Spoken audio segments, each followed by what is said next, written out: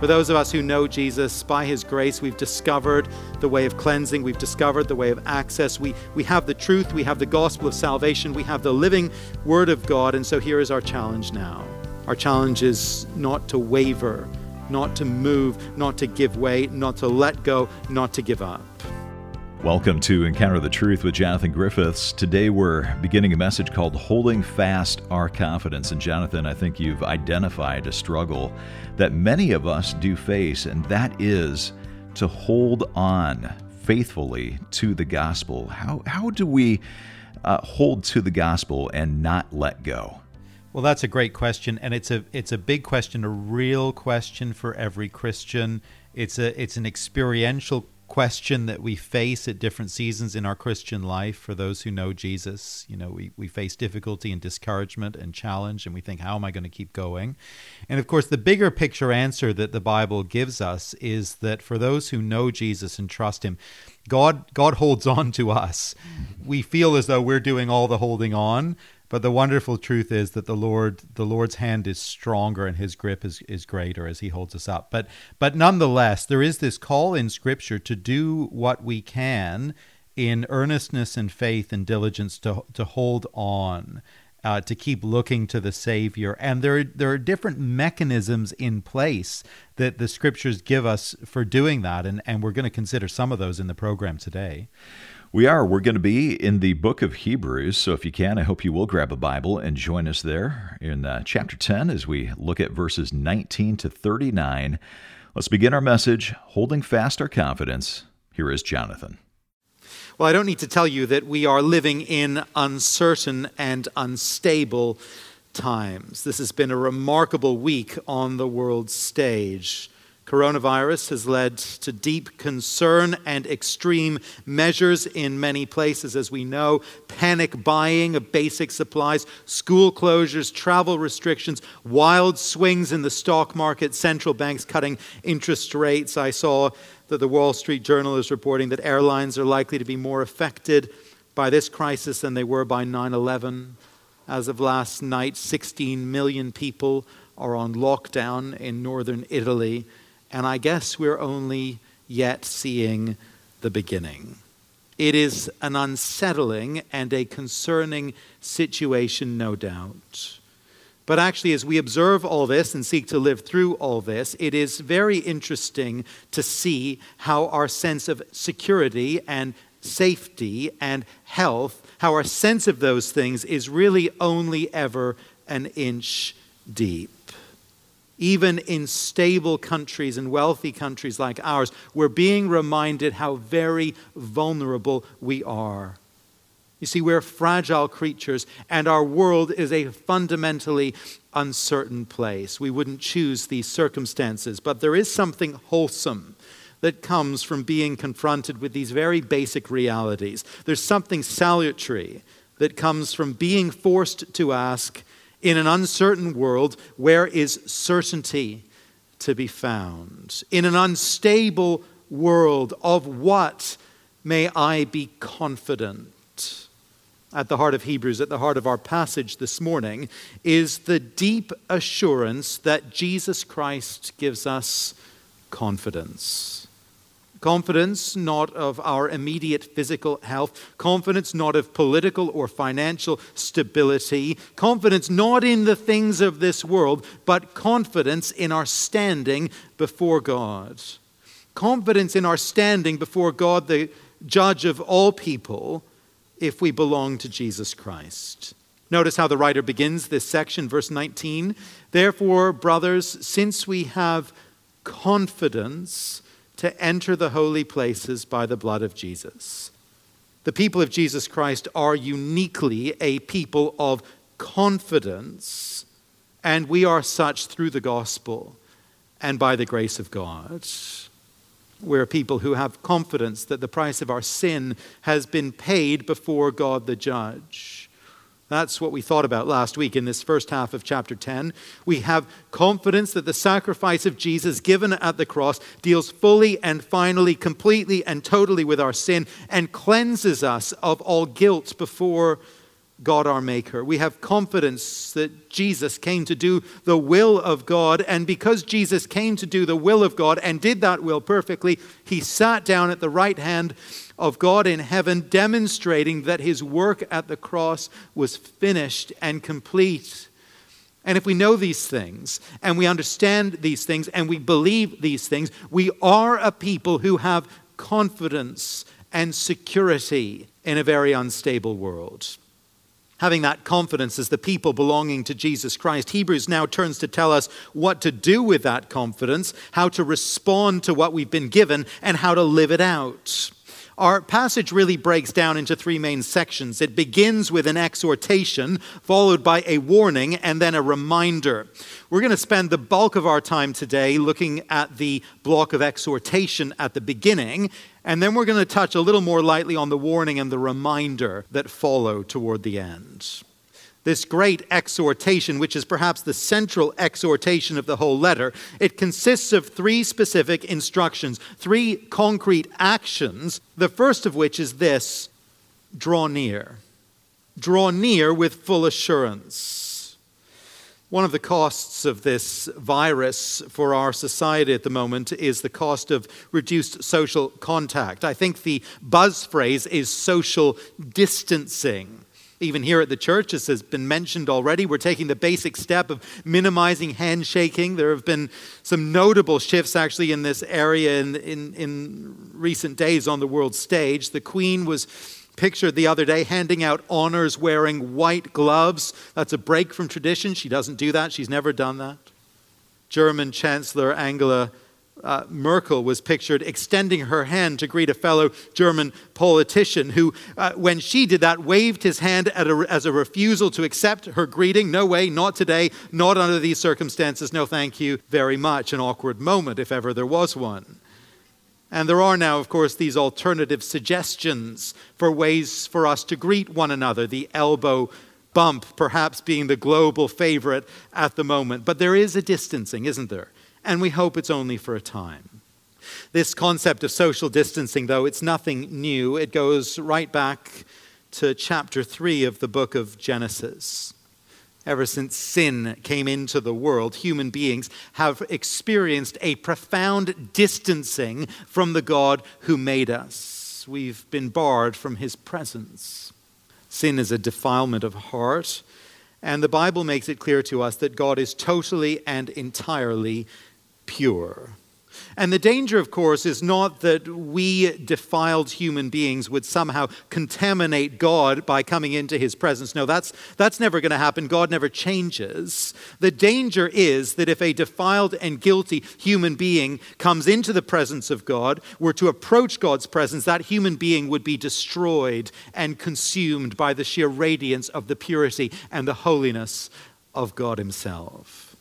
Legend has it that when the high priest used to enter the Holy of Holies in the temple when making the offering for the Day of Atonement, legend has it that the priest would go in with a rope tied around his leg so that his body could be retrieved if he were struck down by this holy God of radiant purity. You may remember that when the prophet Isaiah is given a vision of the Lord on his throne, high and exalted, with the seraphim all about crying out, "Holy, holy, holy," when the prophet sees that in his vision, his immediate reaction is to cry out, "Woe is me, for I am undone, I am lost. I am a man of unclean lips, and I dwell among a people of unclean lips, and my eyes have seen the King, the Lord of hosts." How can I, as a sinful and defiled human being, walk into the presence of such a God? So interesting, isn't it, that the Gospels tell us that when Jesus died on the cross, at the moment that he gave up his life, the great curtain of the temple was simultaneously torn in two parts from top to bottom, demonstrating vividly that the breaking of the body of Jesus Christ opened the way for us to enter in to the presence of God himself. Not only that, verse 21, we have a great high priest, not like the priests of old who had to deal with their own sin, who served for a time and then, of course, died. We have a great priest who finished the work perfectly and then sat down. And because of all of this, verse 22, we have confidence to draw near to the very presence of God. His presence was closed to us at the fall, when Adam and Eve were cast out of the garden, when the cherubim with flaming swords were set in place to guard the way to God's presence. But now the door is open. Now the way is clear. Now the invitation is real. Draw near in full assurance.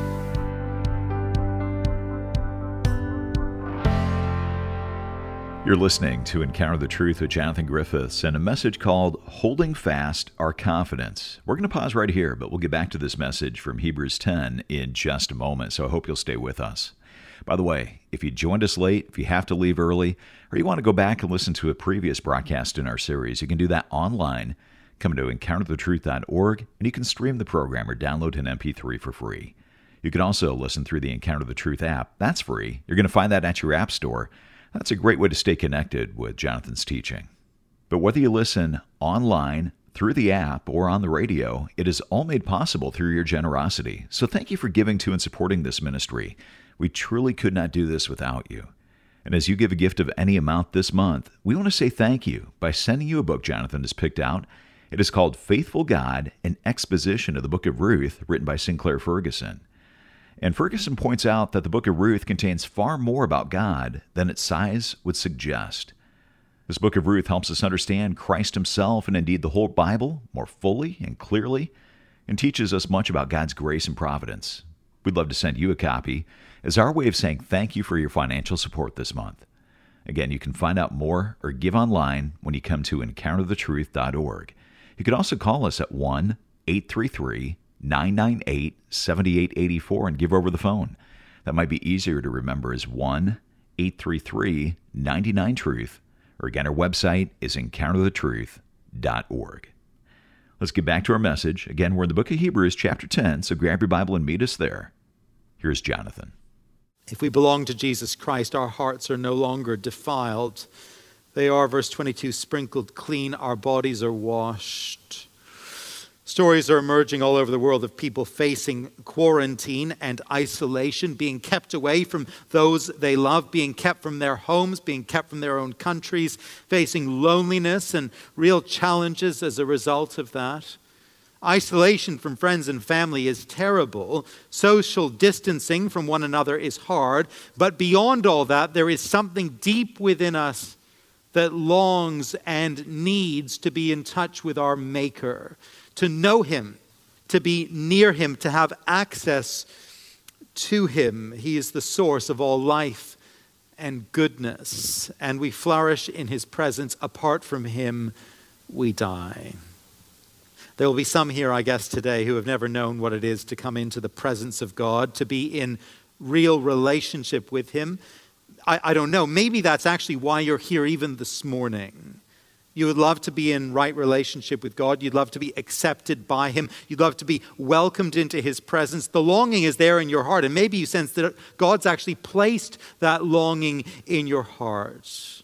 Well, if that's you, and I don't know, but if it is, if that's where you are today, the offer of Jesus, the offer of the gospel is simply this: it is to be cleansed, it is to be made fit for God's presence, it is to be welcomed into his presence, and to enjoy that presence not only in this life but in the life to come.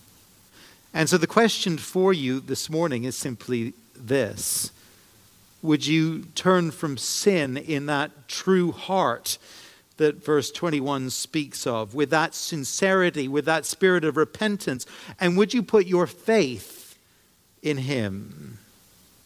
If you will, if you respond to that offer of the gospel, the promise for you is that he will welcome you and he will accept you. But for us who know Jesus and his cleansing and his forgiveness, here's our invitation, the open invitation from the Lord himself. It's simply this: come near. Come near. In times of fear, draw near to God and he will welcome and protect and help you. In times of weakness, draw near, and he's going to be your strength, and he's going to help you. In times of grief, draw near and he will comfort you. In times of sin and failure and shame, in times when you feel that the gates of heaven are maybe closed to you because of how you've behaved, that you've lost your privilege of access, here is the call, here is the invitation, here is the exhortation, come near. Perhaps you're someone who's drifted away from the Lord. That's your reality. You turned to the Lord before now. You're a Christian, oh yes, but you've spent some time wandering. Overtly, secretly, whatever, you've been wandering. You've been at a distance. You've been living in ways that aren't godly. You haven't opened God's word in private for as long as you can remember. You've been too ashamed or too hard of heart to pray. Here's the invitation for you. With a true heart, and that may mean some real repentance for that heart to be true, but with a true heart and full assurance of faith, draw near. I think that little song that we learned today is wonderful, actually. It's very simple. It's designed for kids as well as adults to be able to sing it. Our kids love it. They know the words pretty well. But in its simplicity, it sums up so well the heart of this invitation. Jesus said that if I thirst, I should come to him. No one else can satisfy. I should come to him. Jesus said if I am weak, I should come to him. No one else can be my strength. I should come to him. Jesus said that if I fear, I should come to him. No one else can be my shield. I should come to him. Jesus said if I am lost, he will come to me. And he showed me on that cross, he will come to me. For the Lord is good and faithful. He will keep us day and night. We can always run to Jesus, Jesus strong and kind. Draw near. That's the first instruction. Here's the next one, hold fast, verse 23. Let us hold fast the confession of our hope without wavering, for he who promised is faithful. For those of us who know Jesus, by his grace, we've discovered the way of cleansing. We've discovered the way of access. We have the truth. We have the gospel of salvation. We have the living word of God. And so here is our challenge now. Our challenge is not to waver, not to move, not to give way, not to let go, not to give up. I was quite amused to read a review that popped up online. It was pointed out to me the other day. It began by saying, I'll read this, friendly folk, modern building, seats are comfy. Are you enjoying your seats? Seats are comfy. Everything is spotless and clean. Full marks so far. I thought that was good. Then it went on to say that we feature, I quote, largely fictional Bronze Age stories. Sermons tend to be verbose and soporific. I was trying to think who might have been preaching on that Sunday when this person came. You're laughing slightly too much. Cognitive dissonance level is high, and critical thinkers should probably stay away. I thought that was actually quite nicely written. A part of me quite enjoyed reading it. But it is how the world thinks of us, isn't it? Fictional stories leave your brain at the door. And we could be discouraged. We could be destabilized when we hear once again what others think of God's word and of our simple, childlike trust in Jesus. But notice the reason, the concrete reason why we need to hold fast our confession, verse 23. For he who promised is faithful. You see, God has shown himself faithful. He has demonstrated and proved his faithfulness. He's faithful to his promises in time and space and history. He is faithful in historically verifiable ways. He has spoken his promises through the prophets, and he's always kept those promises. He's promised both judgment and salvation for his people in concrete ways at specific times in history. And as we go through the Old Testament, we discover that those acts of judgment and those acts of salvation have always arrived bang on time. He promised a Savior, a Messiah for his people. And the Messiah came, and he did what the Old Testament said he would do. And if you and I know the Lord Jesus personally, we of course have tasted and seen his goodness for ourselves. We know that God is a God of faithfulness, a God who keeps his promises. For the Lord is good and faithful. He will keep us day and night. You see, we've lived that. We've seen it. We've experienced it personally. And so knowing this God of faithfulness, the call for us is to trust in him and to keep going day by day by day by day. The call is to hold fast the confession of our hope without wavering. One of our children was telling me the story this week of the chorus, I have decided to follow Jesus. You remember that one?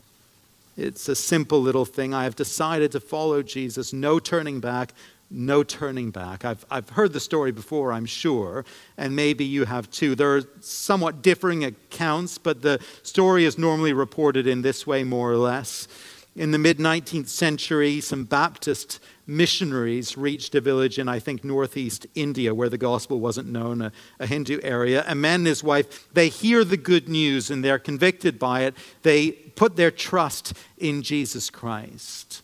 The village leadership hear about this, and they call the man and his wife and their 2 children out, and they demand that he renounce his faith in this God of whom they had not heard. And this man, he said, no, I'm not going to be doing that. I've decided to follow Jesus, no turning back. And so the order is given, and his 2 sons are shot with arrows and killed. And then the demand again, renounce this name. And the same answer, though no one join me, still I will follow. No turning back. No turning back. And so the order is given now, and his wife is killed. And the same demand and the same answer, the world behind me, the cross before me, no turning back. No turning back. And then he himself is killed. As the story is told, the village then gets sort of interested in what this man was on about and the spiritual and supernatural power that seemed to be behind him. They find out. And the village chief is converted. And the village then turns to Christ en masse. And by the time the missionaries return, to that village, there's a revival that's broken out. Let us hold fast the confession of our hope without wavering, for he who promised is faithful.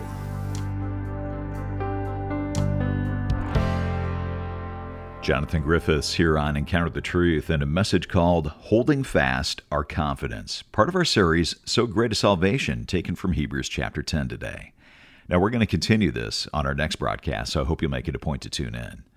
But if you've never checked out the website, or if it's been a minute, I want to encourage you to do so. When you come to encounterthetruth.org, you're going to have the chance to sign up for our newsletter. You can also check out our weekly devotional called Moment of Truth, and find links to social media so we can stay connected on Facebook, Instagram, as well as a link to our YouTube channel. That's also a great way to stay connected with Encounter the Truth and Jonathan's teaching. Not only can you listen to, but you can watch his sermons as well. If you're on YouTube, just simply search for Encounter the Truth, then like and subscribe, and we'll notify you anytime we put anything new on the channel. Or we'll link you to the YouTube channel through our website, encounterthetruth.org. Well, Encounter the Truth is listener-supported. That's exactly what it sounds like. We stay on the station because you give. And so thank you for giving to and supporting this ministry. And as you give a gift of any amount this month, we want to say thank you by sending you a book that Jonathan has picked.